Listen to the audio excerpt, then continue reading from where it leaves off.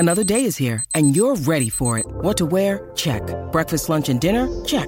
Planning for what's next and how to save for it? That's where Bank of America can help. For your financial to-dos, Bank of America has experts ready to help get you closer to your goals. Get started at one of our local financial centers or 24/7 in our mobile banking app. Find a location near you at bankofamerica.com/talktous. What would you like the power to do?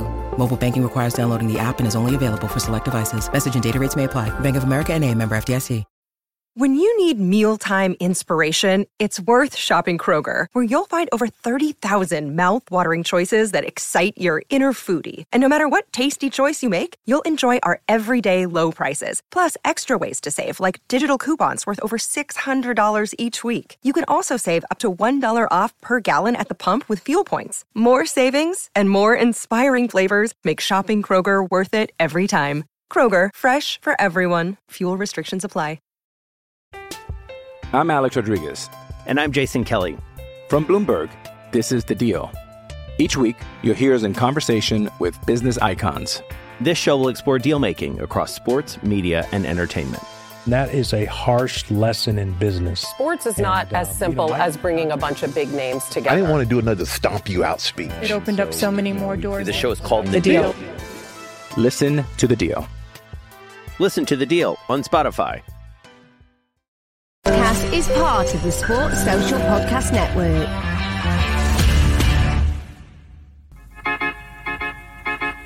I belong to you. I belong to you. Do just what you want. You're the one I trust. And I always be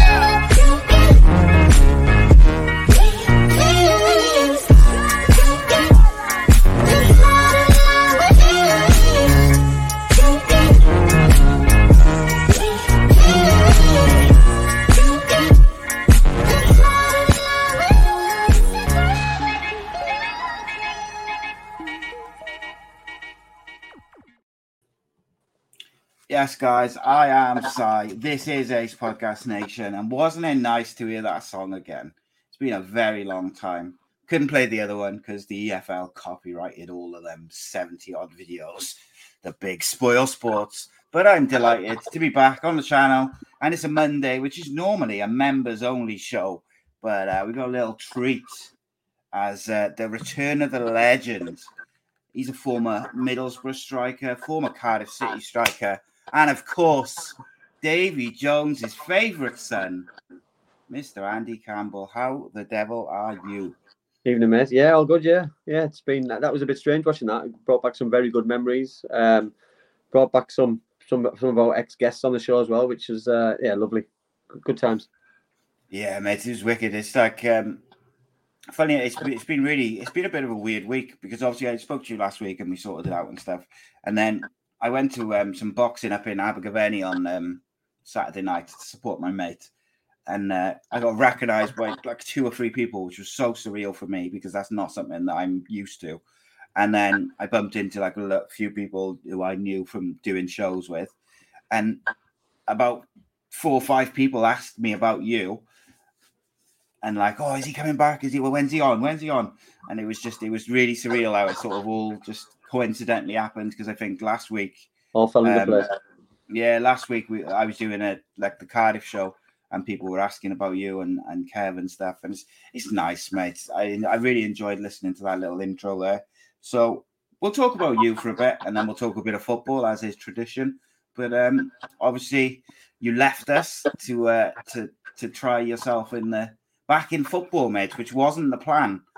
No, because I remember we had a conversation not long before you sort of went to Middlesbrough Ladies that you weren't really interested in getting back into football in that sort of shape of things. And we were obviously doing quite well with the podcast and stuff. And we'd just started talking about like a live show and all this stuff. And then about a day or two later, phone call. And there we are, history, as it were. But talk to me a bit about manager of Middlesbrough Ladies. Obviously a special club for you. And the ladies side of it, you obviously have got a big affinity to women's football and links within that setup as well. Like how did it come about? How did it go? What was it like at first? Talk to me. It all came out of the blue. If I'm all honest, it was all during one of our shows on the Monday night. My phone was ringing constantly throughout. Everyone who was a show regular knows my connection wasn't great at the best of times. Mm-hmm. But it was brutal that night because if your phone just kept ringing, it was the chairman of Middlesbrough Women who offered me an opportunity. And to be fair, it was too much of an opportunity to turn down. I know I didn't really want to get back into football. It was never anything on my agenda. It was, I think I'd wore the T-shirt, I'd been through the football mill and done enough that I didn't really need to probably ruin my reputation and get involved in anything. But this was an opportunity where I thought I could make a difference. I was there, just under 2 years, made a huge difference, I believe, in the area for women's football, for girls in the area, give people opportunities, help put the club on the map a little bit, continue the great work which has been done previously by previous managers and chairwomen, chairmen, etc. But everything sometimes always comes to an end, and I think probably a couple of weeks before that, the decision was for me to step away. That it was probably coming. It was probably the right time. I think I've said before on here that previously I've overstayed my welcome as a manager. That I probably should have gone out at the right time, and this time was the right time. So I've got no regrets why I went, when I went. It was perfect timing. Listen, I'd have loved to have been more successful. I'd have loved to achieve the targets that I set myself. But unfortunately in football, you're fighting against other managers, other teams, other players, your own players sometimes, and it just didn't work out. You know, I've got huge love for the club. My daughter still plays for the club.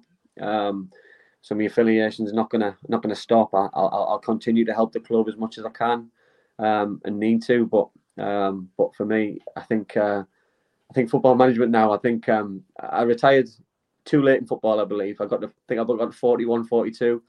I think as a manager now, I think I'm finally done. I think, in fairness, like I think that was probably the only, just from speaking to you previously, I think that was the only job you would have taken, was the Middlesbrough Ladies job. And I think from the outside, at least looking in, it seemed like not only were you doing all right on the pitch, I felt like you could see a progression in the results and things. You know, it wasn't like an instant thing. There was progression. The performances seemed to get better. The togetherness of the group seemed really good as well, again, from the outside. But also, I felt it looked like you were putting things in place off the field, you know, to move things on and develop the club. Do you feel like you left the team and the club in a better situation than when you went in? I personally think I left them in a miles better position than when I took over, on and off the pitch. I think people will look a little bit at results and league tables, and probably rightly so, because managers are judged on those, and which I do think is a little bit unfair, because it was a club who was in a transition and needed a bit of stability. I gave them that. I give them an opportunity to for young players to platform their football. You know, obviously I've still got links with women's football because of my role at work with T6 Academy, and I've still got all the girls there who still are cracking footballers, lovely people. So they're obviously still within the thing. So I'd still keep my eye in with them and still have good things to say about all those footballers and some of the players that played with me previously at Middlesbrough. But I think I left them in a better position on and off the pitch. You know, with the links that they've got now with the men's team and stuff on and off the pitch is fantastic, and it gives the local girls in here, around here. You know what I mean? My daughter's 7 years old. You know what I mean? So in 9 years' time, 10 years' time, hopefully, she'll get an opportunity to wear that red shirt at the Riverside playing for Middlesbrough women. That would be the ultimate dream, you know. I mean, all my kids so far, apart from the youngest one who's so far plays football, and you know what I mean. It's a game for everybody, men and women, boys and girls, and I know how talented girls can be at football, and I've worked with a lot of them, and I'm talking elite. You know what I mean? These girls are at the minute elite, and they can get even better. Yeah, I think it's clear for anyone to see from, you know, at the professional top level of women's football now compared to 10 years ago, the game has moved on massively. It's, you know, the standard, everything, but not just the standard of the football, but the standard of, you know, how it's run off the field as well. I think it's clear to see. And also, I think, like I see still, because Cardiff Council changed the rules a few years ago, whereby the girls, once it got to high school age, they weren't allowed to play with the boys anymore. Yeah. But quite often, I say once or twice a season, you do come up against a team who's got like one girl in the side because they're too good for the girls teams in the area, because there's not as many girls teams. And I think, I don't know what it's like up by you, but for me in Cardiff, the biggest thing we have to do is get more girls teams at grassroots level, like Parks level, for girls to be able to play. Because if you're going to stop them playing boys football at, you know, 11, 12, then you've got to be able to give them teams that are good enough for those players to play. No, you can't 100%, Si, and I think people need educating as well. You know what I mean? I think it's 2023 now. You know, like let's be perfectly honest. Girls can't do this, girls can't do that, women can't do this, women can't do that. You know, I'm a man who when I played football, women's football wasn't relevant at the time. When I played, it wasn't as famous as it is now. There wasn't England internationals who were on the TV, you know what I mean, thrown all over social media, which wasn't apparent back then. And you know what I mean, now, you know what I mean, the women are absolute superstars. You know, they're inspirational for the people. That's every sport. You know what I mean. I just in the local area to, like, you know what I mean, this week Savannah Marshall goes and wins the, you know what I mean, is world champion of boxing from the Middlesbrough area. You know what I mean. So having these local heroes as females for my kids alone, for everyone else's kids in the area, it's absolutely fantastic, and long may it continue, you know, because forget those days about just being men or boys playing, being footballers and having opportunities. You know, I've been there. I was lucky enough to have the opportunity as a footballer myself, and hopefully my kids, other people's kids in the area, in the country, in the world can follow suit and have those opportunities as well. Absolutely, mate. And I think, as is tradition, we'll just quickly go to some of the comments, and there's lots of welcome backs from people, obviously. Reese says, Andy, doesn't it just feel right to be back? ? What else we got? Rob Boyle says, all is right with the world. God, I've missed your beautiful face, Andy. But, just less hair. That's just less hair. I've got a browner face, but less hair. Yeah, that's it. That's it. Reese has got a question, though. He says, what are the challenges that most people wouldn't be aware of when managing in women's football? Recruitment must be difficult. Yeah, it's do you know what? Girls and women are very loyal, extremely loyal. Trying to persuade them to leave their friends, teammates, teams is very difficult. Obviously, the obvious, as a man going into a changing room and setting my standards out and being able to talk to them at certain times, you know what I mean? You've got the challenges of girls getting ready and me being able to get my point across, and me being able to spend enough time in the changing room working on tactics and things. You know what I mean? We got things very right, and we worked on those kind of things. And but yeah, there's a lot of challenges, but I think people forget there's challenges across the board in football in general, men and women. You know, so I think when they just think that there's more challenges in women's football, you know, I think it's only a matter of time until there's a woman manager and coach within the men's game. You know, I think it's a must, and it's going to happen soon. I think there'll be a lot of scrutiny and a lot of pressure on that female, unfortunately, but that's just the way of the world. You know, you've had female owners, you've got female coach now gone into Brentford. From Leicester City women, you know, obviously you've got things just creeping in slowly and surely, and it's great for the game. You know what I mean? Because I've come across some unbelievable coaches in the last 2 years of my football career. So the future's certainly bright. Indeed, mate. And I think look, when that women's manager does eventually come in, she can't be any worse than Frank Lampard was for Chelsea last year. So there we go. Reece did he clarified. He said he meant it more as a case of being part-time training. There's not so much money that can go out and buy a player and stuff like that. Yeah, no, of course. Listen, none of the players were paid at all. Along with myself, not paid at all. Coaching staff not paid at all. We did it all voluntary. We worked extremely hard. We trained Tuesday, Thursday, played on a Sunday. Our Sunday could be leave at 7 o'clock in the morning, get back at 9, 10 o'clock at night. So it's a huge commitment from the players, from the staff. I had a 7-8 squad of my staff who followed me all the way through. So I can't thank everybody enough for what they did for me and the effort that they put in for me. And listen, they were all disappointed when I left. But listen, it's football. It's part of life. You sometimes you succeed in life in certain things, and sometimes you fail in certain things that you're trying to do and want to do better. And unfortunately for me, that I just didn't achieve what I wanted to achieve. Yeah, and I think, unfortunately, I think one of the things in football generally, more so in women's football, but also in the lower parts of men's football as well, is if you've got coaching staff and managers who are giving up almost like a full-time job's worth of hours per week, and then you've got players who are training multiple times a week and then traveling to games, they've got to be paid for their time. We have to find a way to cover that, because, like you say, it's a massive commitment. Like, I know how much commitment it is just coaching a kid, like a teenager's grassroots team, let alone a team, like Middlesbrough is a big club.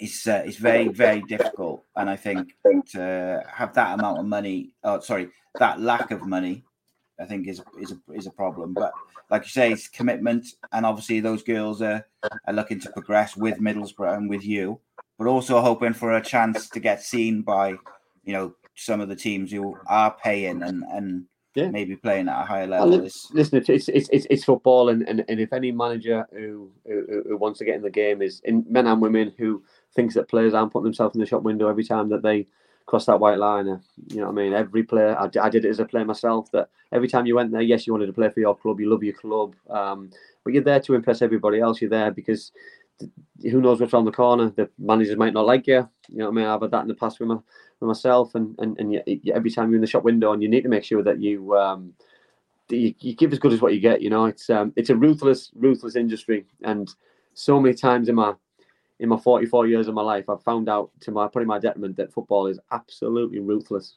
It's brutal, mate. It is brutal. What sort of manager were you? Were you like quite calm, collected? Were you an emotional manager? Yeah. I kicked every ball. I headed every ball. I shouted at everybody. But you know what? I cared, and I wanted the best for the football club, and I made sure that that everybody knew the importance of wearing that badge. Because for me, it doesn't matter about anything else. When you cross that white line, it doesn't matter who you're playing with, who your manager is, who's watching you in the stand. If you play for that badge, then you're onto a winner. You know what I mean? You run through a brick wall. I was very lucky. Listen, I grew up playing for the club that I dreamt of playing for at Middlesbrough, and I would have ran through a brick wall for every single fan that came to watch me. But then things didn't last forever. I go to Cardiff, and you find a different love, but you still have the same mindset, and you still have the same things. You know what I mean? My affiliation with Cardiff is ultimately strong because my daughter was born there. I had a really good life there, and met some unbelievable people there. And same thing. You know what I mean? I didn't want to leave there, but something else happened, and you go on again. And for me, you have to have that mentality and that love for a club. There's some players fortunate enough to stay at one club all their career, but some people have to move around like journeymen and go from club to club to club. It doesn't mean they don't care. It's just it's sometimes circumstances that people don't see probably the bigger picture. Yeah. What about during your time as manager of Middlesbrough? Was there a particular game where you had to get the hairdryer out after the game, or where you were sort of more angry? There was one. There was one in my first season. We played Hull City at home. She might be watching actually, and I'll tell the story. So we played Hull City at home. We were getting beat 1-0 by Hull, and it was a 6-pointer. It was probably a 9-pointer. It was that big of a game. We couldn't afford to lose, or we probably would have been relegated the following week. And we were getting beat 1-0 by Hull, and I came in and I knew what I was going to do. I knew what I was going to say. So as the door shut, I just let rip. And as I let rip, I scared the goalkeeper, who was my captain at the time, Rosie Todd. She jumped off a chair, bless her. And I think I frightened her to death. We went out second half. We won 2-1. I'm not taking credit for that, by the way. The girls are the players who put the work in, put the effort in. There was just a moment that I needed to get a point across that wasn't acceptable. That players were underperforming. They weren't playing for the club. They weren't playing for me. They weren't playing for themselves. And that's not acceptable at times. You know that sometimes all you expect is people to try and people to run through a brick wall and play for the team and play for the badge. And if that's not happening, then sometimes you need to be told. You know, I've had managers throw teacups and boots and pin you up against the wall, and unfortunately you've got to take it because it's just football and life. And whatever happens in the changing room should normally stay in the changing room. Yeah, and I think emotions can run high in the 90 minutes, can't they? And then it's got to be sort of left there at the end of it. But, they can sometimes be tricky, can't it? I think it's interesting because, one of the hardest things, I think, if you're a good coach or a good manager at absolutely any level, is you've got a squad of, say, 20, 25, whatever it may be, 18 upward. And you've got all these different personalities. And obviously, years ago, when you were probably coming through as a teenager, you were kind of all treated as the same. This is what we're doing, do it.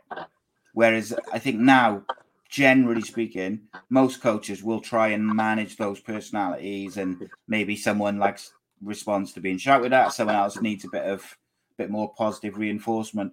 How tricky is that for you? I know you've got obviously teaching experience as well as the football experience. Listen, I think within my role, that was probably one of the most difficult things. You see some of the big clubs in the world, men and women, they have that many coaches that they can go and speak to them individually. Some can get a kick to the backside, somebody can have their arm rounds. Just be serious. I think you need to mix it up very, very, very, very carefully. But you need the staff to be able to do that. You can't just you can't be one person doing it on your own. It doesn't work. It's too much of a job with a 16-player squad, 20-player squad, 25. It's impossible. You know what I mean? To try and keep a full squad of players happy with one person in charge is just a disaster. Indeed. I got a couple of questions for you. As I say, as is tradition, they're coming in thick and fast. Matthew on YouTube says, at that level, Middlesbrough ladies, is there any money involved at all? You said none of the players got paid. If not, what are the incentives, or what are the incentives for the women at that level, other than playing under a legend like yourself? Thanks, Matthew. Love that. None of our players. Well, we played against Newcastle United. Their players got paid good salaries. Leeds United players got paid even. Some other teams got paid. You know what I mean? I think the plan for Middlesbrough this season in the same league what they're in, they're going to be getting paid. So it's got to be right. There's got to be a financial plan in place for that to happen. And for Middlesbrough to progress and to get where they want to be, they had to pay the players. And for the teams like Newcastle got promoted, the only way to get the best players and to get promoted and get the right plan to move forward, you have to pay your players and pay your staff and make it as professional and maybe full time as quick as you possibly can. Yeah, funny you mentioned Newcastle. I'm sure you've been following her career, but obviously, and regular viewers of the channel, Charlotte Potts, who was a guest on AC Footy Show, and she's been on the channel a few times since then as well. Obviously, she went and she did a bit of the rounds. She went out to Switzerland and played on loan. Really worked hard at her game, both within training and on away from it as well, in the gym and stuff like that. And she's reaping the rewards of that real hard work ethic that she's got, as well as the talent. Playing for Newcastle now, which I believe is her hometown club, isn't it? And they got promoted, and she's done quite well for herself since we spoke to her. Oh, he's disappeared. I tried to sign her before she signed for Newcastle. I was this close to doing it and getting it across the line. And then she left and signed for Newcastle, which, listen, I couldn't compete. No. And yeah, good luck to her. Played against her a couple of times this season, and Rolls Royce, you know what I mean, stood out in the league. You know what I mean, for me, probably one of, if not the best player in the league, you know what I mean, by a country mile. But you know what I mean, she deserves to be playing higher, should be playing higher, and she's going to get an opportunity next season to play at that higher level. And I mean, she was a great guest, loads of honesty. Not had an easy ride, by the way, as a female for where she wanted to be, where she currently is or currently was. So yeah, a real good opportunity for her now. What always impresses me is her. Every time I speak to her, I get on with her really well, and we had like a little talk about maybe doing something regular as well because we get on really well. But also, what impresses me is like every single post that you see on her Facebook or Instagram or Twitter, it's all her just training, working. Everything is just about like where she wants to be and putting the effort in to get there, that going that extra mile. Do you think she will get to like the top level of women's football? I know that's putting you on the spot a little bit, but just from what you've seen as a player, that Newcastle United will be in the WSL in the next 2 or 3 seasons, 100%, because they've got the right model, they've got the finances in place, and they've got some very, very, very good footballers. She's, for me, like I say, she stands out in their team. I'm not sure if that's the plan for the club moving forward. But listen, any football manager in the right mind would want Charlotte Potts in their team, 100%. Is the Newcastle women's team linked to Newcastle United men's side? Yeah, from last season. They got the last year. They played at St James's. They've used a training ground. They've used their finances, I believe, as well. So they got a bottomless pit of money, mate. With the and they've got an opportunity. Listen, like let's be honest, the Newcastle women have probably got a better chance to win the WSL than the men have got to win the Premier League, because it's that hard to win. It's a holy grail, you know what I mean? So the women could be more successful in the short term than the men. Maybe you just never know. Yeah, and I think there's obviously not as many women's teams will have that financial backing as well. No chance. Will says, how do you think male players would react to having a female manager in the men's game? Would she get the backing of the dressing room? If you asked me 20 years ago, I'd probably laughed at that question, because it was never, it wouldn't have even been spoke about. And that's not me being disrespectful, by the way. That's just how football was and the way the world was. Now, I think players are very, very fickle in terms of who's standing in front of them and who's telling them what to do. If the ideas are good and the ideas work, then players will have the respect for whoever's telling them what to do. Doesn't matter for me if they're female, male, or an alien. You know what I mean? Players just want to be successful. You know what I mean? That if there's a female version of Pep and can absolutely evolve football, then every single player will want to play for her. It's just the life of being a footballer. You know that. You know what I mean? It's no secret that me and Dave Jones didn't see eye to eye. You know what I mean? When Dave Jones first stood in front of me, that I knew that moment that me and him weren't gonna get on, because we didn't look at each other within the right manner. We didn't have respect for each other from day one, and it was a recipe for disaster. And it's made this show great, but it's also it's also looked after my social media as well. Yeah. Do you know, it's funny, like obviously we spoke to you a few times about it at different points. And obviously I asked Kev about his experiences with Dave Jones, and his is the opposite. Like he played his best stuff under Dave Jones and was very successful, got on with him, blah, blah, blah. And then I had Ken Phillips in Eat Sleep Media in the studio to talk about his career covering, sport and football, and particularly sort of Cardiff, and he was sharing different stories. And obviously he dealt with Dave Jones quite a lot in terms of, I think he was at one point, some of them were banned from the stadium and stuff like that. He did say he was very difficult, sometimes difficult to. And funny enough, he said he still phones him, and Dave can be quite prickly with him. Yeah, listen, it's just football and opinions. Brian Robson was like a dad for me when I came through Middlesbrough. He gave him a debut at 16, and I wouldn't have a bad word said about him. Lenny Lawrence signed me at Cardiff. He signed me at Middlesbrough previously before that, so I also wouldn't have a bad word to say about Lenny, even though I didn't play for a full season when he picked Ernie ahead of me every week. But everyone has their own opinions of managers. Chris Wilder, you know what I mean, I wasn't successful here at Middlesbrough last season. For me at Halifax Town, he was an amazing manager, and I could see so much potential in him.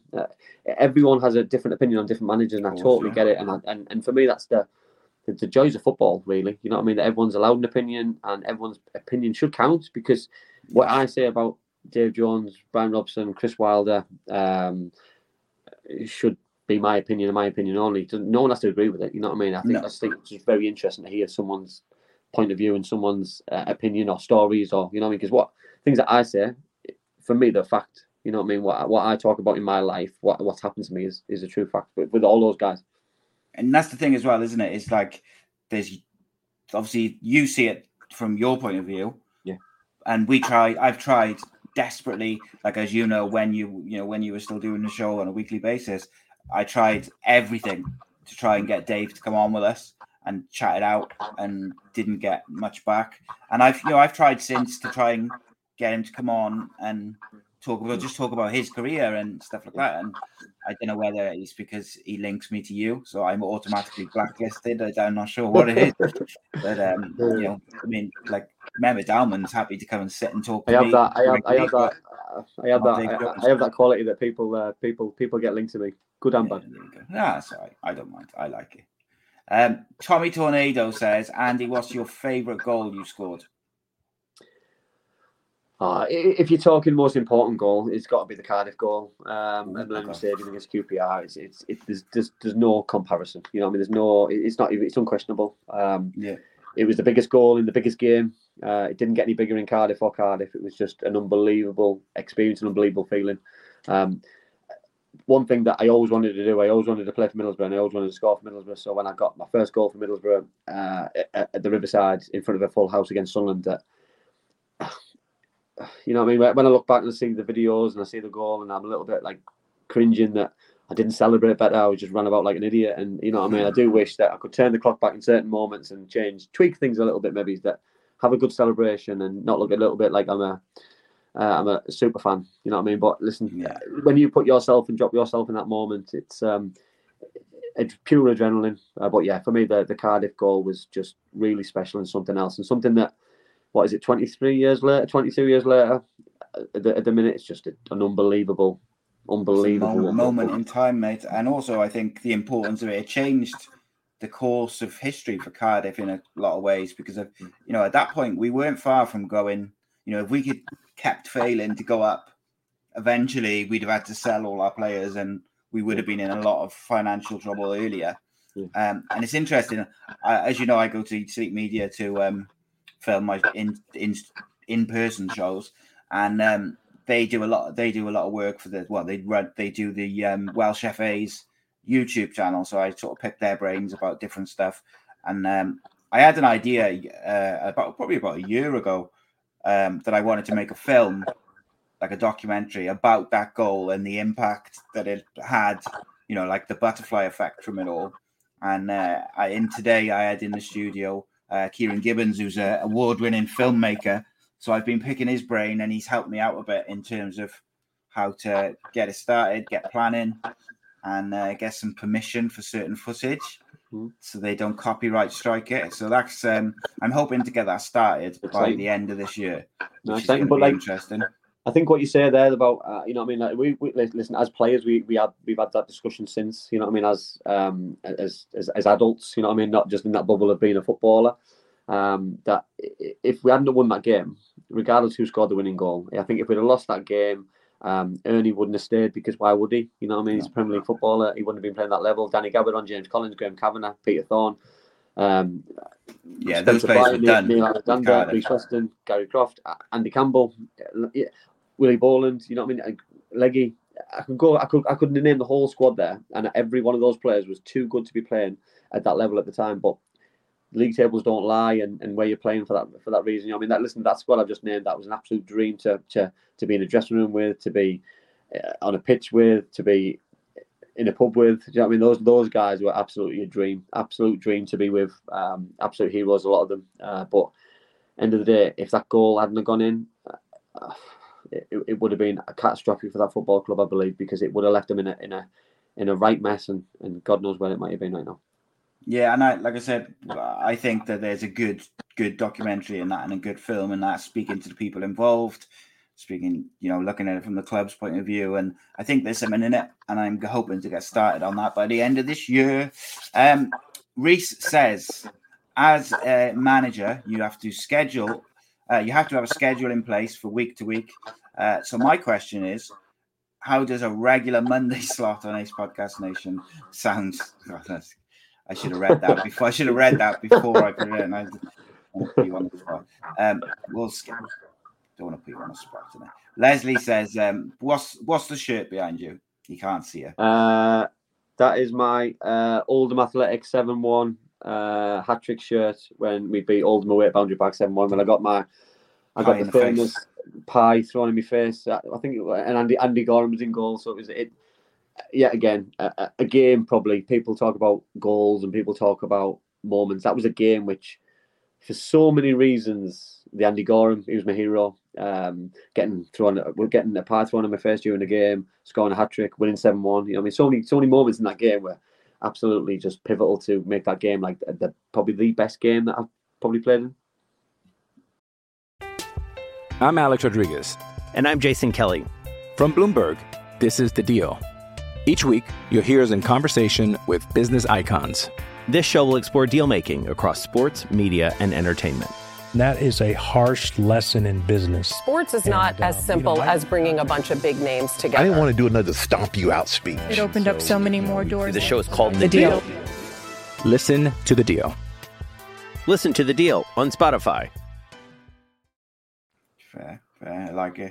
And a pie in the face just makes it even more memorable. Even better. And to add that one, I tracked him down on Twitter, so I don't know if that was true or not, but I mean, he did reach out and say it was him, so I can only believe him. I wouldn't have wasted the pie on me, to be fair, but fair play to him. There we go. James Costley, welcome back, James. He says, who was the nastiest player you ever played against? Nastiest player, I'd probably say Neil Ruddock. For when I played against him a couple of times. Firstly, I played against him for Liverpool, and I made my full debut at Anfield at 17, just turned 17, and he was evil. He'd hit me, punch me, kick me, bite me, nip me. He did everything possible in a 90-minute game of football and got away with every single one of those things that I'm mentioning, and then shook me hand at the end of the game and bought me a pint, which I wasn't allowed to drink either. So it was a game that I'll never forget. It made me grow from a boy to a man in about 75 minutes, which was, in my football life, it was really good. But yeah, I think next time I played against him, I made a point that I was going to try and run rings around him, which didn't really happen, and I've done it since, which I've got a little bit more joy. But now Neil was a real proper defender who you knew what you were going to get from him. So I think sometimes you like that. What you see is what you get, and I think that's makes you realise that those players are probably few and far between. Indeed, mate. A couple of people said the same thing, so I'm going to mix them together. Leslie and Clive both said, great to have you back. They said one of the best goals you scored was against Manchester United. That was when you were young, wasn't it? Yeah. I did score 2 against Man United. I scored a header, which I never scored a header. So it wasn't a great goal, but it was a pivotal moment in an FA Cup tie, which we won the game 2-0, which is great. And then I scored a volley at the Riverside. We got beat by United 4-3, I think. It was a really special goal to score against a team full of World Cup winners, and you know what I mean, and international stars was fantastic. But yeah, I think sometimes I didn't remember certain goals because we didn't win the games. You know what I mean, as a negative effect sometimes, that it's more about the winning than the individual. I think when I retired, I think I saw how special those moments were, but they're still probably tainted with a little bit of regret that we didn't win those games. Indeed, mate. Matthew says, what was Willie Boland like off the pitch? I loved his work rate on the field. Was he a top trainer? I will never have anyone say a bad word about Willie ever. Not that you were going to, but just anyone, because obviously he got me and myself and my wife together. So for me, he's a friend for life, legend for life. And he could do he could rob a bank, he could rob me blind, and I would still say he's the best person in the world ever. Me and Willie were neighbours in Cardiff. We drove together to training. We argued every day. We fought every day. We played hard every day. We trained hard every day, but we partied harder off the pitch together. And we were best of friends off the pitch. And friendships evolve. Willie signed for Hartlepool. He came to live in Middlesbrough with me, which was great. You know, Willie had a really rough time when he came to the North East. That his daughter got a really serious illness, so we supported the family and helped him out like everybody would. Willie was a top guy. Willie lived with my brother, for a long time as well. So listen, I've got a huge affiliation with Willie. But yeah, just a top guy. But what you see is what you got with him as well. Like when you're on the training pitch, he would demand excellence. He wouldn't let you get away with a free one. If you've had a few drinks the night before and you weren't really up to training, he would tell you and grab hold of you and make sure that you put it in.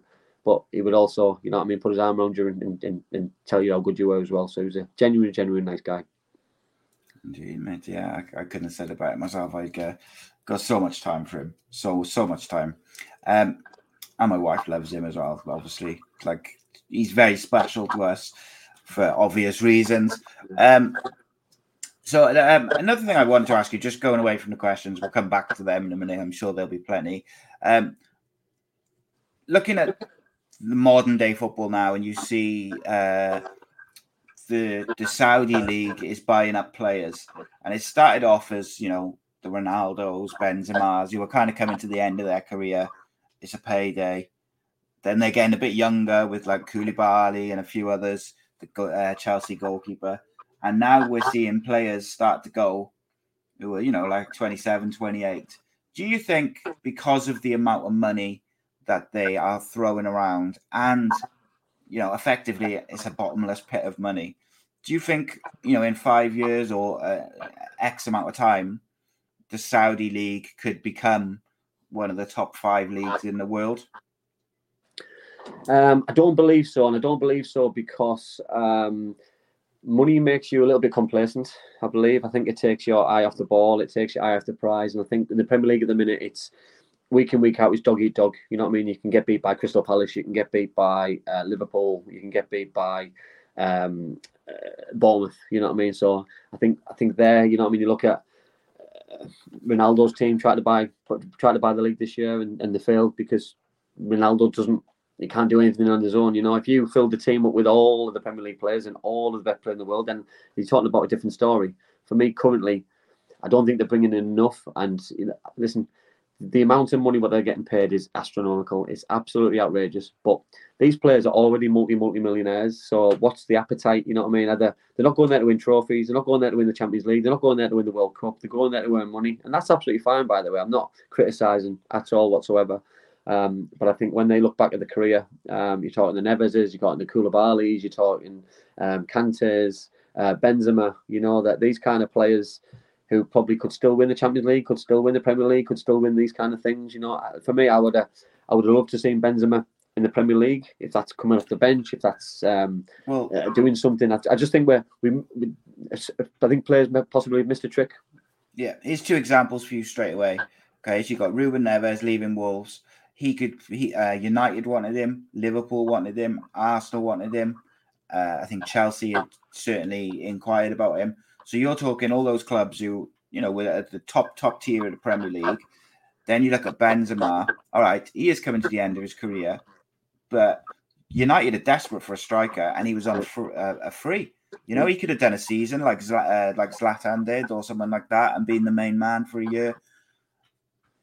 And I just question, my thing with it is, like you said, I would never criticize any player, no matter their age, for chasing or having that, going for that amount of money, because it's so much money. No matter how much money you got, it's a ridiculous amount. But at some point, like if you're a top level Premier League or La Liga player or Champions League player, you're earning more money per week or per year than you can ever spend. And it's like, how much money do you need? And at the end of the year, at the end of your career, what you look back on is trophies and achievements. Totally agree. And I'll use Harry Kane as an example now. You know that Harry Kane's got a huge dilemma on his hands right now. He's got a potential decision to make. Does he stay at Spurs and become the all-time top goal scorer in the Premier League and break that record this season or next season, or does he go to Bayern Munich and win the Bundesliga and maybe win the Champions League? You know, he's got a huge decision. You know what I mean? Because he either goes and wins a couple of medals, which potentially won't do at Spurs, or he goes and becomes a great in the UK. So for me, that's a really good dilemma to have. It's a really good opportunity to have. It is. And, you know, I look at Messi though as well. Like Messi 2 years ago when I was negative when he signed for Paris because I thought he was going there for the money. he was going there to win trophies. He's won a lot of trophies. He's gone there to win the Champions League. Didn't materialise because he didn't have the quality. He's now gone to go and enjoy his life in the US with David Beckham and go and earn more money than what he's earning now. So, you know what I mean? For me, he's probably done things a little bit the right way. Yeah, it's weird. Like Harry Kane, I think I feel sorry. The one part I feel sorry for him is back when Man City tried to sign him. Daniel Levy had allegedly promised him a move at the end of the season if he stayed one more year, and then he kind of didn't see it through. And now it seems like he's got a year left on his contract. He seems to want to go. He seems to also want to stay in the Premier League. But Daniel Levy has priced him out of a move to United or anyone else because he won't sell. If it's a Premier League club, it's like 100-odd million or whatever. But if it's to Bayern Munich, it's 70 million. And I feel like if I'm Harry Kane and I want to stay in the Premier League to be the all-time goal scorer, but also Daniel Lee, he's given his whole of his 20s to Tottenham. He stayed when he could have gone. He's never kicked up a fuss. He refused to train for a couple of days, a couple of years back because of a broken promise. But generally, his attitude's been impeccable. And when it's been a shambles, by the way, at Spurs, he has never criticised the club, the owners. He's never kicked up a fuss. And I think they owe it to him to say, right, if he goes to them and said, I want to move to a Premier League club, they owe it to him to sell him for a reasonable price, in my opinion. But as you know, there's no totally, because the thing is also it's business to them. I also see it from a fan's point of view and for the club's point of view that yes, Harry Kane's been very loyal. He could have left. He's also been very looked after by a football club as well. He's getting very well paid. They've made him and his family very rich people by giving him the contracts that they've given him. Yes, Harry's earned it because he's put the performances in and he's done really well. But I think that club and for that player, that marriage has been absolutely brilliant for each other. And I think for me, would I leave and tarnish it like Sol Campbell did? I don't know. It's a big decision. Big decision. Absolutely, mate. The other question I wanted to get your thoughts on, it looks at the moment as if Aaron Ramsey's going to go to Cardiff on a free. So it looks like it's pretty much tied up. But I said on the Cardiff show a couple of weeks back, if Cardiff sign him and the players around him are just what's in the squad now, and they kind of just pop him in and go, there you go, you're an elite footballer, do your thing, I think he'll struggle. Because he's 30 odd. He hasn't got the pace that he had. He's not going to play, 30, 40 games a season. If you get 25 out of him, I think that's a good return. But I think you've got to get legs around him and someone who can pass the ball. Like, how do you think he'll do it in the Championship now at the age he's at, certainly in the latter part of his career? There's no doubt about his ability, but how do you think he'll go with Cardiff? I think he's got to adapt his game for me. I think he's got to play in a specific role which matches his temperament, his age, his current style, the way that he's got to be. For me, I'd probably sit him in front of the back a little bit like Joe Allen does. I'd sit him instead of going forward. He won't be able to go forward and bomb all the time. You know what I mean? For me, he's a player who likes the ball. He's a player who's comfortable on the ball. He can set things up. His range of passing is very good. He takes good set pieces. And for me, I'd let him sit and I'd have legs around him. And I think you get more out of him. You get more games out of him. He'll use his voice. He'll be very successful. He'll get bums on seats. He'll get more fans on the Cardiff City Stadium, which is maybe the potential reason why he's going. For me, it's a no-brainer for everybody. It's a no-brainer for Aaron Ramsey. I think he wants to finish his career. He started at Cardiff City, go and finish at Cardiff City. The fans want him. Wales need him. I think the whole thing should make sense. It makes sense for everybody, but he's got to play. You know what I mean? I know we spoke about Gareth Bale and that he, you know what I mean, before he went to America, that there was potential before he was going to the World Cup. For me, it was a bad decision. He went to the World Cup without playing football games. You know what I mean? You've got to play games. If you want to be a footballer, don't just be comfortable and sit there. You know what I mean? We don't know the ins and outs of a contract with Aaron, and my guess is the club will probably look after themselves and make sure it's paid as you play. So if he wants to get paid, he'll need to play football. Yeah, and I think it's interesting because you said there about having him as the sort of sitting midfielder in that Joe Allen role. I was thinking more that he would play in a number 10 role as like the 3 behind the striker. And then because they've got Ruben Colwell, and in my opinion, if Ruben Colwell isn't going to get a substantial amount of starts this year, he has to go out on loan, or he's in danger of becoming a player who has got all the potential in the world but hasn't quite realised it. And I thought that if Aaron comes in, that's almost perfect for Ruben Colwell because he gets to train with Aaron Ramsey every day. But you also know Aaron Ramsey's not going to play 40 plus games a season. So then Ruben Colwell would get, a good few starts in his favourite position in that number 10 role. But then you need the two in midfield behind him to be, one's got to be that good defensive midfielder, and one I think has got to be like in the pivot who's technically very good, but also got the energy and the legs to get about. Well, listen, I was very lucky. I watched Cardiff come to the Riverside this season, and for 45 minutes, I haven't seen a performance like it. Cardiff absolutely blew Middlesbrough away. They were 3-0 up at half time. It was the movement, it was the creativity, the legs, the energy. And my only criticism, if they had somebody who wasn't buying into that, it just falters, and you're just never getting out of those areas. And for me, I think you need to make sure, unless the plan is that he doesn't play every game, but then you need that consistency, continuity, because if you come in in Aaron's place, then you're not getting that consistency. So as a player myself, would I want to play 10 games a season, 15 games a season? No, I want to play 30, 40. To get that fitness, to get that sharpness, to get that that consistency in my game. So I think it's a fine margin between getting this right and it just being a publicity stunt. It's got to be done right. It's got to make sure that it's right for Cardiff City, because if the whole structure of the season doesn't work because of trying to build a team around one player, that there's no doubt in the quality in the Championship. The Championship for me, every season's getting harder. For me, Middlesbrough overachieved last year with what they had. And I look at the Premier League teams who've come down: Leeds, Southampton. They've got the parachute money. Leicester signing Conor Cody, who's England international. These kind of teams they're throwing serious cash around. So for me, the likes of the Cardiffs, the likes of the Middlesbroughs, the likes of the Norwiches, the likes of the Blackburn Rovers, Sunderland, we've got to all get it right. Have to all get it right. Yeah, I've had quite a lot of discussions about some of the players who are out of contract this year available to sort of that Championship sort of level. There's some good, experienced top Championship players in there, like Oliver Norwood, John Fleck, Pookie from Norwich. Like, these are people who've proven in the Championship that they're very, very top level. And I think teams like Cardiff and Middlesbrough and the rest, they've got to be clever, and they got to pick up these kind of free transfers, because, like you say, Leicester just sold James Maddison. They've got parachute payments. They're going to have money to burn, and they're going to want to go straight back up.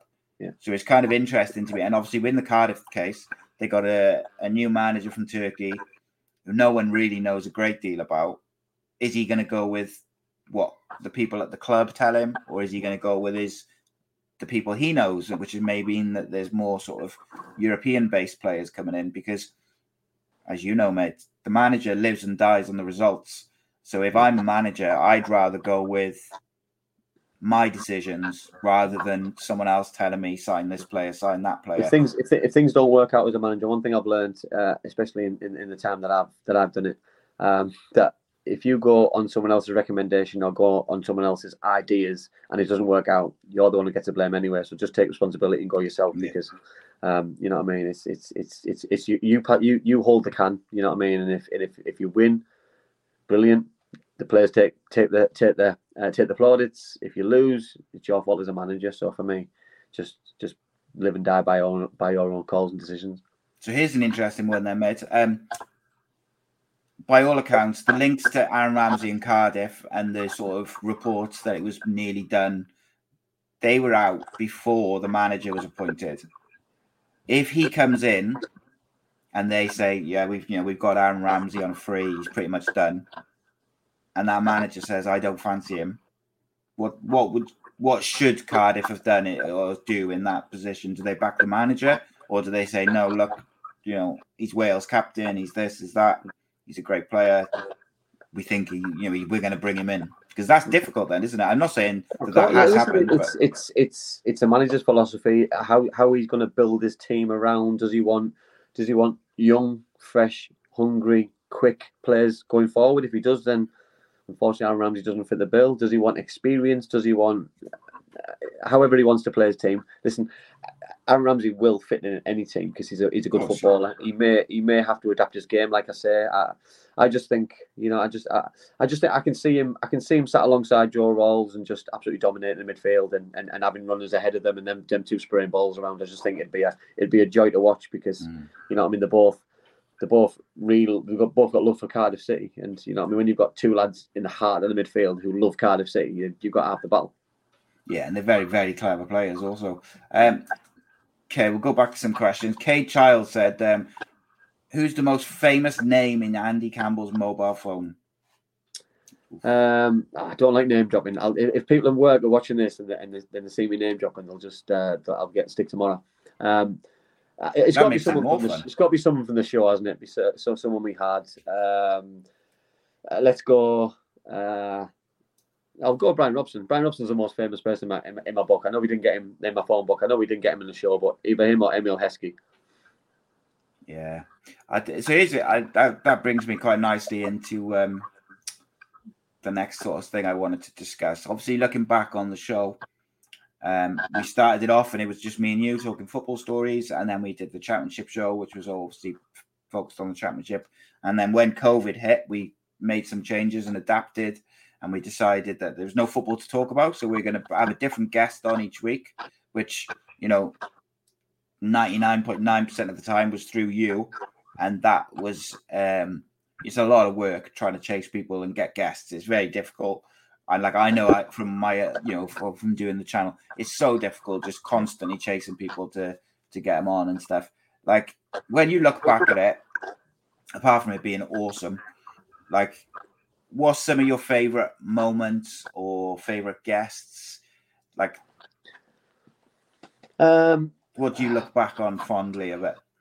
I think the overall picture that I really enjoyed from it was that I got to ask some questions that I wanted the answers for. I think that being a super fan and some of the things that you probably don't hear, it was a little bit uncensored in it, that you can ask certain things. I think players were quite accommodating.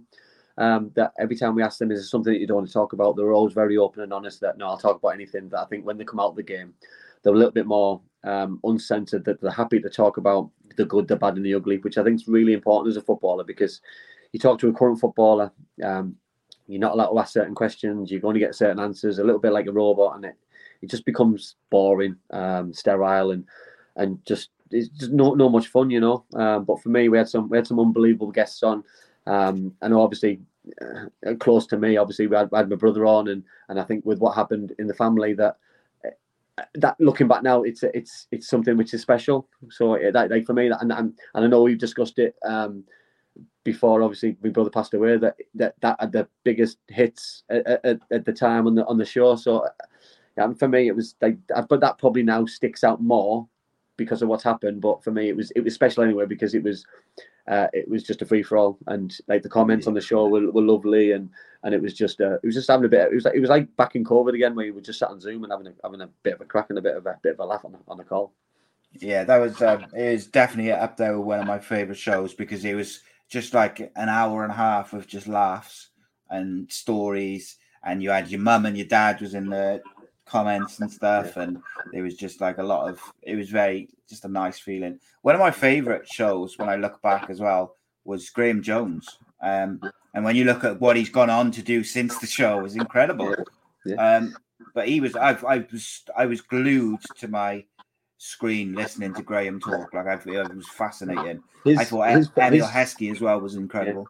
Graham's philosophies and ideas in football, for me, blew me away. What his ideas of coaching methods, his ideas of how he wants the game being played. And excuse me, when you look at Newcastle and you look at Eddie Howe and you look at Jason Tyndall, and you think those two are fronting things up, well, Graham's just sat right in behind those two very nicely, and is probably doing a lot more work than everybody realises and understands. And for me, that's the sign of someone who doesn't like the limelight, someone who doesn't like to probably hear his own voice, but he has a huge impact on the rest of those players. And when you hear those players talk about the good, I guarantee you that they'll speak really, really fondly of his coaching methods, of his tactics, and his awareness around the place, because he's a very, very, very well educated man, and his passion for football is just unbelievable. And listen, the people he's worked with, by the way, and, you know what I mean. Yes, he's working at a Premier League club now in the Champions League next season. But he's worked with Roberto Martinez, Thierry Henry. He's had the best education upbringing in football that, you know what I mean, that you could probably kill for, really. Is he still part of the England setup? He is, isn't he? Yeah. So he's like the this, assistant, and rightly so, by the way. You know what I mean? Because you always notice, don't you, when managers reach out to coaches who are part of clubs, because clubs shut down international games because everyone's in international football nowadays in the Premier League. So for me, it's a no-brainer to have the best of the best. And for me, Gareth's.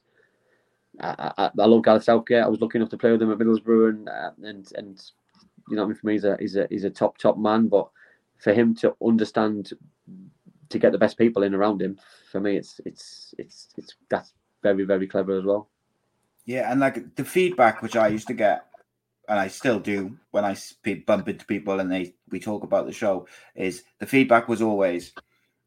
Normally, if you see a footballer on anything else, BBC, Sky, whatever, even if they're in a relaxed situation, say talking to Gary Neville or Jamie Carragher or something, they are still in media mode. Whereas the thing which people seem to like is it was live, so they could ask questions. The atmosphere between us and the guest was very relaxed, but also they were just themselves. So what you got footballers being themselves, or ex-footballers, or current managers, whatever it may be. We had a range of different, things, and it was just very natural and just a conversation, hearing stories, things like that. And people don't see that from footballers these days. No. And they also don't see, like, but listen, everyone who's watched this show, everyone who's seen all the guests, for me, one which went down in history was Barry Hales in the caravan. It was ridiculous. It was one of the most frustrating evenings. By the end, it was just funny, wasn't it? By the time that it finished, and we eventually decided just to hang up, just give up. It was a relief. It was a relief just to cut ties and just say end of the show, because I was so excited for the show. Barry was a centre forward. He was a hero. He'd done all this stuff at Fulham under Kevin Keegan, and I was so excited to hear all these stories, and then I didn't hear a word he said all night, and it was just so sad. It was just I was gutted. And the thing is, like, the first sort of probably hour of it, we're like, I'm desperately trying to repair the connection for him and do things from my end and bringing him back in and out and trying my best to also then we're like trying to, be professional, keep the show going. And he's like dipping in and out. And then we'd be talking because he's dropped out. And then suddenly he'd be talking up and he'd be halfway through a story. And it was like, it was stressful for a bit. And then in the end, it was like, we can't do anything. We can't control it. So let's just embrace it, sort of thing. Cade says Klaus Lundekvan was one of his great guests. Well. On Klaus, yeah. Like, what I loved about Klaus, my naivety, you know what I mean? I apologise to him because I didn't understand how hard he'd had life after football. And listen, I didn't handle coming out of football very well because it was nobody ever got me ready for it. But I certainly didn't understand how difficult other people had it, and some of the stories that he told us, and some of the things that he's recovered from.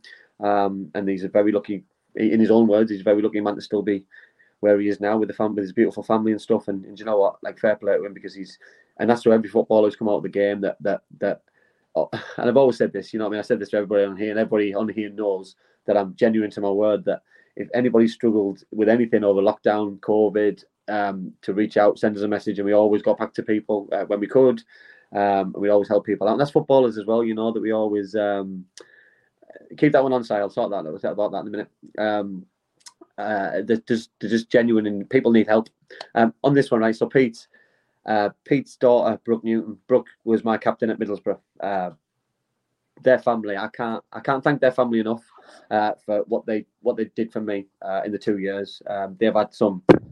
I know you won't mind me saying they've had some real tough times in the family over the last couple of years, and we've trying to help and support and guide and do what we need to do because we're just genuine people who like to help and support each other. But you know what, the family, I can't help them enough. I can't support them enough, and I can't thank them enough for all the help they give me. So, cheers, Pete, you and Brooke and the family, amazing people. And on that, I saw a comment. Peter said he was gutted that he'd missed it. He'd only sort of just come in now as we're sort of in the final straight. But Peter, it is on our YouTube channel. It'll be on our YouTube channel like straight away after the show, and it's also you can get it on an audio download as well. So you can go back and watch the first hour. Someone just asked a really interesting question I wanted to ask you. Are there Matthew Angel said, are there things in place now to advise youngsters of life after football? So I think he means when their careers are over. I might be wrong, but I'll make it a twofold question in terms of support after retirement, but also support when they get to 16, 17, 18. They've been in academies all their life, or since like 6 or 7, and then they're just dumped and dropped and told they're not good enough. I think there's nowhere near enough support at that point. No, I honestly, I'm sure we've had this discussion on here, and probably, and even still, years down the line, we aren't anywhere further and closer to where we should be. Listen, you just mentioned there, Si, you can be an 8-year-old boy, 8, 9, 10, 11, 12, 13, 14, 15, 16, get dropped at 16. Your world has ended. Yeah. At a 16-year-old boy, you know what I mean? Because you've probably not tried in school as much, like me. You probably put all your eggs in one basket, like me. And if I'd have felt short as a footballer, I wouldn't have known what to do. I'd have been stuck. I'd have been lost. And who would have been there to help and guide me? That would have been. That's my huge concern. Listen, the PFA do a huge amount. When I came out the game, they did reach out for me. Yes, I was struggling already at the time with other things, and life was a grey place and a dark place. But they did reach out and put me in the right direction where I needed to be, which was fantastic. But I was lucky.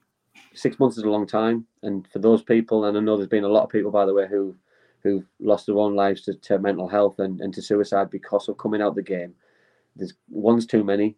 For me, there's something's got to be done. There's got to be more. There's got to be more which can be done. You know what I mean? And if that's social media and people reaching out to people, then so be it. But I do think someone's got to help those kind of people and people coming out of the game, because people coming out of the game at 16, people coming out of the game at 30, people coming out of the game at 38. For me, sometimes it's irrelevant what age you are.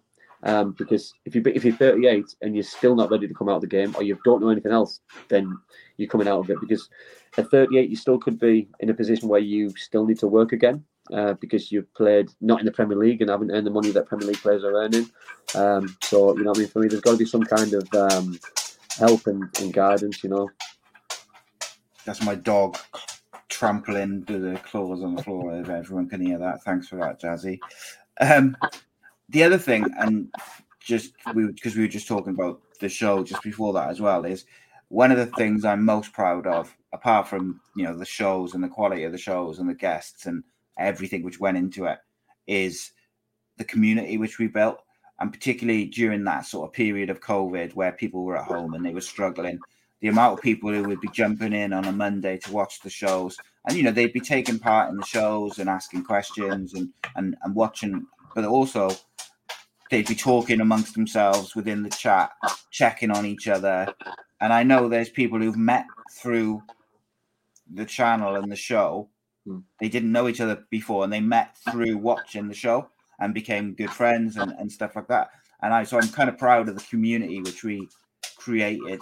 Yeah. I know the viewers set up a WhatsApp group. There was regular contact. You know what I mean? For me, that's what it is. Because if it helps out one person, it's worth it. Isn't it? Like Will's obviously set up the score predictor, which is fantastic. And Will's on the chat. I don't know if he is, by the way. So I'm not he was, yeah. He's thanks very much, Will. Because I know obviously the money this year got donated to in the Teesside for the air ambulance. So you know what I mean. For me, it's little things, but it's a little thing to someone else, but it's a massive thing to us. You know what I mean. And just to have people watching the show, it's a huge thing. It made it worthwhile doing it, because if sometimes it was for our own well-being and mental health, but then it became more serious for someone else's. So I think that then realised there was a bigger picture involved. Yeah, spot on, mate, 100%. And like that question, Reese put a question to you earlier, but the way he worded it is I didn't see it till the end. But like, he's not the only one who's asked that question or the similar sort of thing. And people ask me, I would say probably at least a couple of times a week, is it going to come back? Is it this? Is it that? And I think, look, I'm not going to say anything about it now because that's a discussion that me and you would have to have away from a live show. But as I told you the day that you said that you were going to have to stop it, the door was always open. If it's 20 years down the line, we'll get it back on the go with our grey hair. And I would love it, mate. It was a very special time. And, I think it is what it is. Rob says, I'll bring it up. He says, Ace Nation Army, not to kiss ass, but it's important to show some love back to the brand as well. Thank you, mate. I appreciate that. I appreciate that massively. And there's more people asking about Monday nights. Like, we're not going to ask that question now. It's not fair. But let's talk about Steven Gerrard's got a job in Saudi Arabia, mate. Right? As you know, one of my absolute bugbears with football, and something which I really, how can I put it politely? Because as you know, I try not to swear in your presence or on the shows, Andy. Really, really gets on my nerves because you had like Mick McCarthy and all these different managers who just kept getting jobs, and there was other managers, and then you have people saying, "Oh, they never give young managers a go," and it's like, but that's because you keep giving the jobs to Sam Allardyce and Mick McCarthy and all these guys, and it really used to grind my gears. And now I think we've got a new generation of that, and I think, look, Frank Lampard was awful at the end of last year. He wasn't very good at Everton, and he didn't do particularly good at Chelsea. And I know people point to his time at Derby where he did all right, but let's not forget he didn't get promoted with a team full of sensational footballers who were too good for the Championship. And I just feel like he'll still get a job now. If a job comes up in the Premier League or whatever, he'll get a job. And it frustrates me because there's top managers out there. There's good managers in the Premier Championship. There's good managers in League One who deserve an opportunity. And I just feel like we're going to go the same way as we did the 15 years previous, and it's going to be the same group of managers just doing a merry-go-round. Is that just me, mate, or is that a frustration for no? Well, I'll address Stevie first. And I do find it I find it a bit strange. He was Premier League manager last season. He won the SPL the season before. So to jump backwards, in my opinion, 3-4 steps is a strange decision, because if he wins the Saudi League next year, which would be brilliant by the way for him, be a fantastic achievement. But what will it mean in terms of will he then go and be Tottenham manager, or you know what I mean? Look at the new Tottenham manager. The new Tottenham manager has won the SPL with Celtic twice in two seasons. You know what I mean? So for me, you've got to have that aspiration to want to step back up. You know what I mean? Premier League is a different animal, and the owners and the chairmen are looking for people who've got that drive and ambition. John Sheridan, I know when I was probably John thinks I probably don't like him, but he's one who always gets a job, always used to get a job. I've been trying to get him to be his agent, to be my agent. I was hoping for that. But now, listen, I do hope that people do well, but I just think Stevie doesn't need the money. I would happily see them on Sky Sports and being a pundit and listening from his expertise than seeing him managing Saudi Arabia. Like, for me, I think in my opinion, and that's in my opinion, we talk about opinions, it's just a waste. Yeah, and Matthew's just put some cash emojis on screen. Yeah. It's like, as I said about 20 minutes ago, like, how much money do you need, really, at the end of the day? Like, these guys are multi-millionaires already. And now Steven Gerrard, in my opinion, and it's not just directed at Steven Gerrard, if Steven Gerrard's serious about becoming a top-level manager and he wants to manage Liverpool one day, say, right, how is going out to Saudi Arabia going to get him there? Is it going to improve his skills as a manager? I don't understand him. He may as well be better off going and managing in League One or League Two. Yeah, totally agree. You could argue higher standards. I totally agree. Well, look at Vincent Kompany. You know, like that he went to Burnley this year from Anderlecht. Nobody thought he was going to achieve anything. He's brought a brand of football to Burnley, which I watched him a couple of times this season, and yes, it wasn't pretty at times, but it was effective. It won football matches. He's got them out the league, won them the title. He's now going to the Premier League.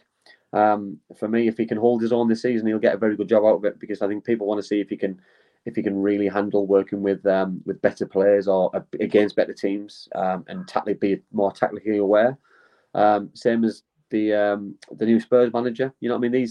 These managers are under pressure because they've never been tested against proper opposition. It's not questioning the players they've got. They've worked with some really good footballers week in, week out, and trained with them every day. They're not doubting that at all. It's the opposition. You know what I mean? Celtic only got tested once, twice a season, 3 times a season against the Rangers and other top sides. And for me, it's the same thing. You know what I mean? For me, Burnley didn't get tested all season, apart from towards the end of the season when teams wanted to try and fight for promotion or fight for the playoffs. So it's going to be a very interesting one next season. But that's what makes the Premier League the best league in the world. We've got the best managers, the best players, and for me, now they've been even more money coming in. If Qatar take over Man United, you're going to have Qatar, Saudi Arabia, and Dubai owning, or United Arab Emirates owning 3 of the biggest clubs in the league. Yeah, it's Premier League is the place to be. I got to say, I think it's left La Liga and Serie A and the others behind. I really do, in terms of the brand, in terms of the football, but also in terms of the competition now, because we all know, like, Spain is 2 or 3 teams realistically can win that league. Italy, there's a handful of teams that usually win it. The Premier League, whilst the same teams are competing for the title, on any day, any team can beat any team. And you're seeing more and more different teams competing in these European spots, like Brighton, Brentford, Newcastle. You know, they're all there or thereabouts. And I think it's really interesting how it's developing. Off topic, Rob Boyle says, if you were Wales manager, would you have a look at Paul Mullin from Wrexham to see if he's up to the standard? I think every player is probably worth a go. I think it's a big season for Paul this season to see if he can do it in League Two. And I know the answer to it myself, because I believe probably, and this is probably sounds stupid to everybody else, but League Two will potentially be easier than it is in the conference, because you know what I mean, because he'll get potentially more time on the ball. People will give them a little bit more on the ball, and some of the goals that he can score from nothing, by the way, are unbelievable. So for me, he knows where the goal is. Some of the goals he scored, I think Wrexham will do really well this year. I think they would have done well anyway, because they'll do you see their link? Do you see their link with Nani after the? Yeah, he will destroy League Two. He will, even at his age. If you've got owners who have got the reputation to fund a project like they are, and to bring in, not just bring in people, because people don't. It's the right players in the right areas. You know what I mean? They needed a real top goalkeeper to get them over the line last year, and they brought in Ben Foster. You know what I mean? But Wrexham would not have got promoted if Ben Foster hadn't saved the penalty kick from Sedwin Scott. Yeah, it wouldn't have happened. You know what I mean? So that masterstroke proved that it was a brilliant move. And you know what I mean? So they're not stupid. You know what I mean? The businessmen at the end of the day. You know what I mean? There's not many stupid film stars. You know what I mean? Who haven't got their head screwed on. You know what I mean? So they've got a brain. They know what they're doing. They're very successful in what they're doing. And I think they'll take Wrexham to some real interesting heights, which will be great for Welsh football. Here's something for you, mate. Wrexham will be in the Premier League before Cardiff are. Wow. Families have a lot going on. Let Ollie help manage the mental load with new cognitive help supplements for everyone 4 and up, like delicious Lolly Focus Pops or Lolly Mellow Pops for kids. And for parents, try 3 new Brainy Chews to help you focus, chill out, or get energized. Find these cognitive health buddies for the whole fam at ollie.com. That's OLLY.com. These statements have not been evaluated by the Food and Drug Administration. This product is not intended to diagnose, treat, cure, or prevent any disease. Well, They will. I'm relatively sure of it. No, well, I think. Do you know why though? I say that it's because of the difference in how they're run off the field. If Cardiff don't sell, then I think Cardiff will sell though. I think Cardiff will have a new owners in the next 12, 18 months. Maybe. Not early. Yeah. I hope so, mate. I really do. I think that does change things. You're right. But change the dynamics, because every owner's holy grail is a Premier League, even if it's Premier League and then parachute money for the next 3 years. It's that model of parachute money. Saves clubs. Promotion. It works. Leicester City did it before they won the Premier League. They did it for years. So it secures the long-term future of the club, doesn't it? The parachute payments. Model works. Yeah, the model works. But I mean, in Cardiff's case at the moment, they're so badly run off the field that, like, they sack a manager, they have no idea who they're going to bring in, or they sack a manager, but they don't really have a reason to sack him, and it's a bit of shambolic, mate. And I think that's the frustration side, isn't it?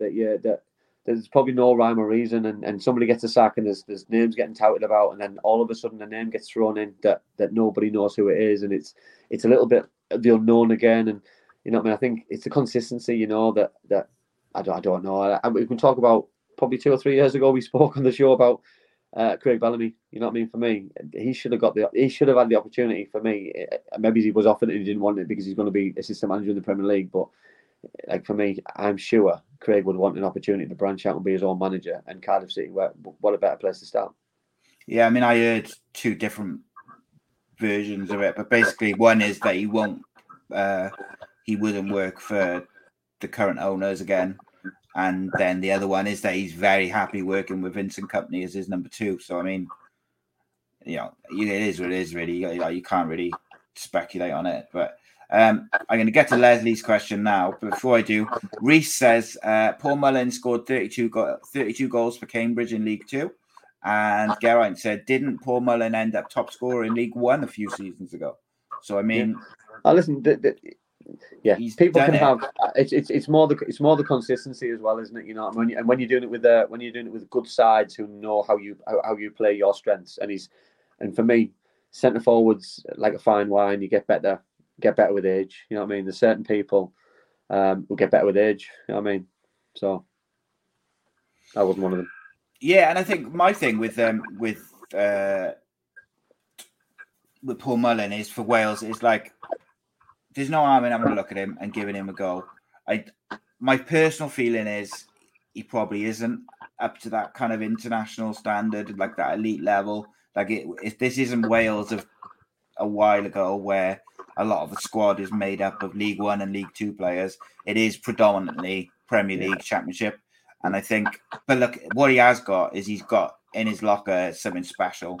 Yeah, and those kind of players sometimes step up. I totally agree. I think it's also disrespectful for the group if, you know what I mean, you've got some good young players who try to play their trade at a higher level and don't get an opportunity. You know, that I remember at Cardiff when... Obviously, when Ernie and Gabs were playing, well, Gabs especially was playing as a regular centre half in League 1. He was marking Del Piero out the game when they beat Italy at the Millennium Stadium. You know that. I think Wales have evolved since that moment. You know what I mean? Not since that moment, but since that time, Wales now look at elite players, Premier League, Championship. You know what I mean? So, in order for someone to break through, for me, they've got to be extra special. Yeah, I agree. I if they have like friendlies, I'd be tempted to bring him in and just have a look. But ultimately, we should have strikers within the under-21s who are better than, you know, Paul Mullin at the age he's at and the standard he's at. And that's no disrespect to Paul. It's just, you know, it's fact, isn't it? Like, there's... Well, the system's there for the reason. What's the point in the system? What's the point in the 16s, the 18s, the 21s if they're not going to be utilised? And as a young player, sometimes you will get a little bit disillusioned by the whole system if you're not getting an opportunity, because you say it as a friendly, given an opportunity. Well, if I'm at under 21 national, I've scored my last friendly game for the 21s, and I'm expecting that opportunity. So it's a real dilemma for coach, for a manager, which is a good dilemma, by the way, because you want the best for the country, but you know what I mean. It's about keeping that happy camp, so to speak. Indeed, mate. Right, just to finish us off there, mate. Leslie says, here's a question. Would Celtic or Rangers finish in the top 6 of the Premier League? No. Absolutely not. No. Listen, the Premier League's got too strong now. For me, far too strong. You've got your Man Cities, your Arsenals, your Liverpools, your Chelseas, your Tottenhams, Man Uniteds. You've got far too many teams in that elite group. For me, they'd struggle to fit in the middle group. Brighton, Brentford, Fulham. Yeah. The teams who are Wolves, even the Wolves and Wolves. Yeah. You know what I mean. For me, Brighton, Palace overachieved this year. You know what I mean. Leeds, are Leeds? Are they any worse than the Leeds? Are Leeds better than them? Because Leeds are better than them, then they go down. So it's a tough one because as the size of the club, yeah, they should be in the top, and they should be in the top three. If you look at the standard of the football, I'll put another question to you then. If you put Celtic and Rangers in the Championship this year, would they get promoted? I don't think they would. I don't think they'd run away with it if they did. Listen, Si, I'm not being disrespectful to Celtic. Celtic win the league. They won the league the last couple of years. Brendan Rodgers is going in. He's probably going to do an unbelievable job. Job. When I dropped down and left Cardiff and went to Dunfermline, I played against Celtic at when I played for Dunfermline. I played at Hampden Park in the Scottish Cup final. They had Chris Sutton, John Hartson, Henrik Larsson, Sean Maloney, Roy Keane, Stilion Petrov. They had a top side. I'm talking top side who all those players either went on to play in the Premier League or had played in the Premier League. You know what I mean? And I don't see that now in the SPL. I see players moving from the SPL potentially to the Championship and at good levels in the Championship and maybe some in the Premier League, but I don't see stars like I've just named there. And I'm talking Rangers back in the day, Andy Gorham, Paul Gascoigne, Michael Laudrup. You know, these top players who've played for the country, who've played in World Cups, who make things happen, who get you so excited. You know what I mean? Like it's, for me, some of those moments and some of those players that's where the Scottish football are missing those kind of big players now. So here's a follow-up question for you then, mate. Right? Do you think if you were manager of Celtic, you could win the league in your first season? But before you answer that, do you also think if you were manager of Burnley last year, you could have won the Championship?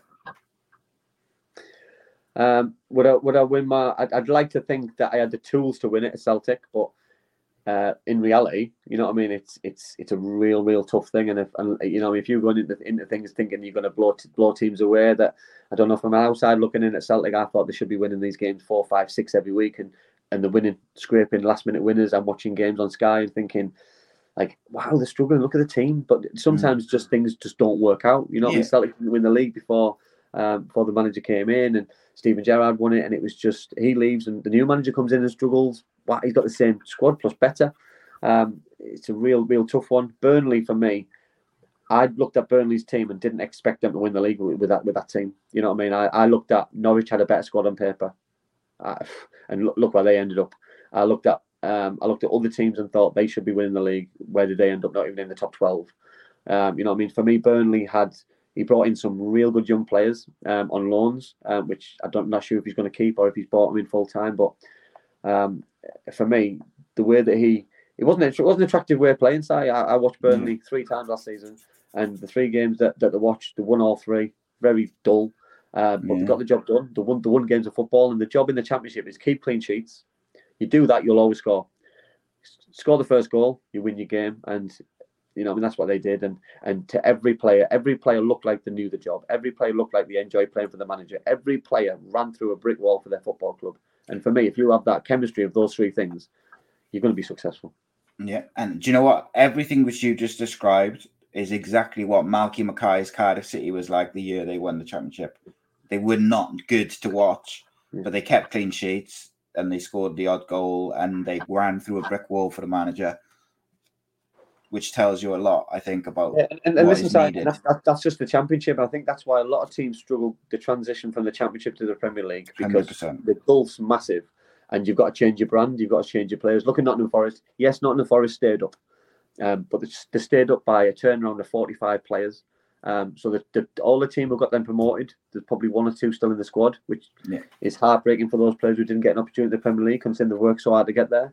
They brought in all these players. You know what I mean? I think Nottingham Forest next year will struggle, really, really struggle. I think we'll go down.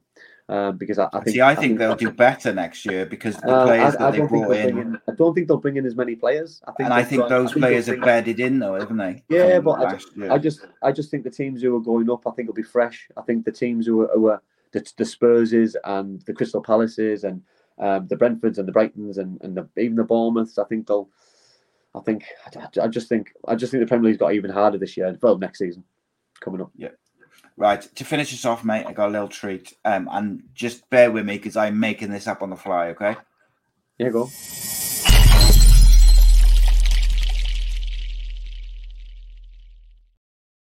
Nervous. Yeah, I'm nervous. I'm making these up on the fly, so bear with me, okay?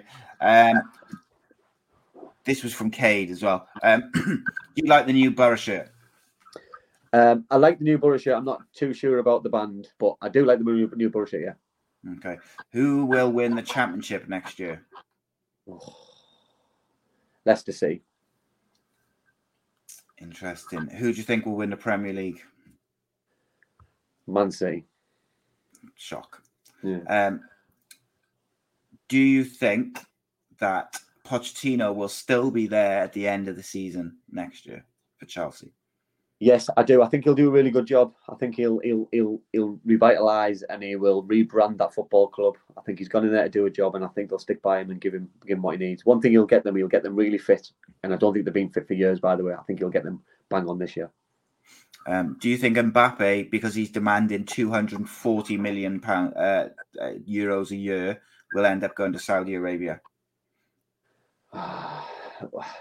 If people are looking for money, then yes, because no one else can afford that kind of money. It's crazy money, and players like him can demand it. Unfortunately, or fortunately, depends how you look at it. Be a shame if he was to leave in his prime to go. If he left without coming to the Premier League and part of his football journey, I'd be distraught. Yeah. Name 4 teams that will make the playoffs next year. I'm going to upset a lot of people here. I'm going to go. I'm going to go Sunderland. Mm-hmm.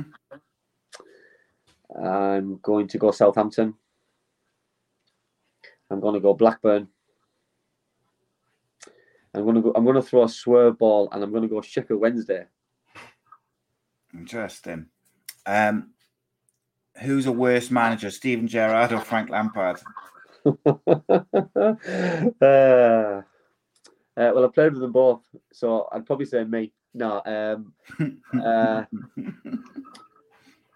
I'm going on facts, by the way. So everything I talk normally is either my own opinion or facts. I'm going on facts, and the facts do state that Frank is probably the worst manager. We've got to have a question in there to stitch you up a little bit, isn't it? Okay, last one. Last 2, sorry, I can't count.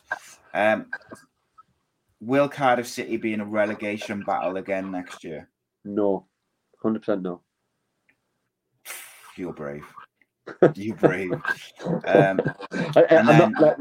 did say sometimes that's my opinion. That's an opinion, not a fact. Yeah, of course, yeah. And then the final question is, are you free on Monday nights? No, I'm not joking. I'm only joking. Let's have a look. No, I think that's a nice way to finish it. Magnificent 7. Roll back the years. Mates, it's been a pleasure. I really enjoyed it. Yeah, it's been nice. And still got that professional touch to finish bang on 1.5 hours. Like, just never lose it. It's just standard, isn't it? Standard. We got good at that. We didn't need to check the watch or it's been good. Well, we had that little it was the any of the business, Magnificent 7. Tell me why. Boom, boom, boom. Player's career. Questions from the live chat. Rock and roll. It was beautiful, mate. It was beautiful. Guys, I'm sure we'll see Andy again at some point. And I'll obviously let you know. We got plenty of shows coming up, though. Wednesday, members, the Cardiff City Stroke Championship. Thursday, the weekly footy roundup while Rodri's having a little break. And we've got My Story this coming Monday, featuring none other than former Cardiff City striker, former Lincoln striker, Mr. Gavin Gordon. and that was a really interesting chat. That's out Saturday at 12 o'clock. And I also would urge you to check out last week's with boxer Brandon Scott, because that was a real interesting special show. But until then, Andy, it's been a pleasure, mate. Thank you very much for joining me. Thanks for everybody listening. Really appreciate it.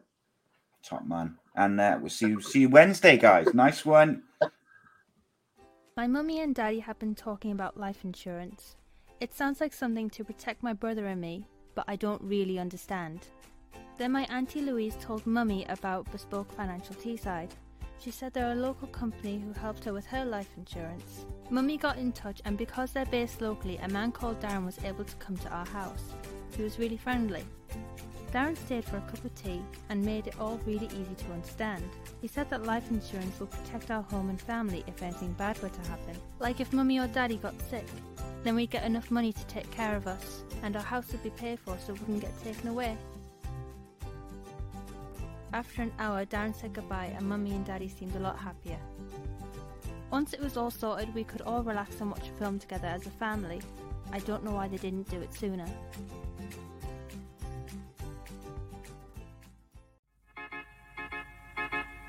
I belong to you.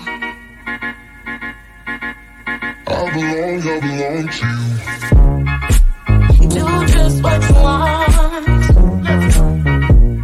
You're the one I trust,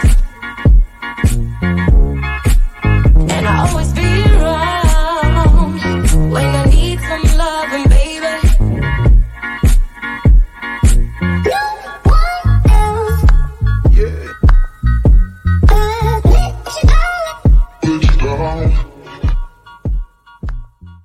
Sports Social Podcast Network.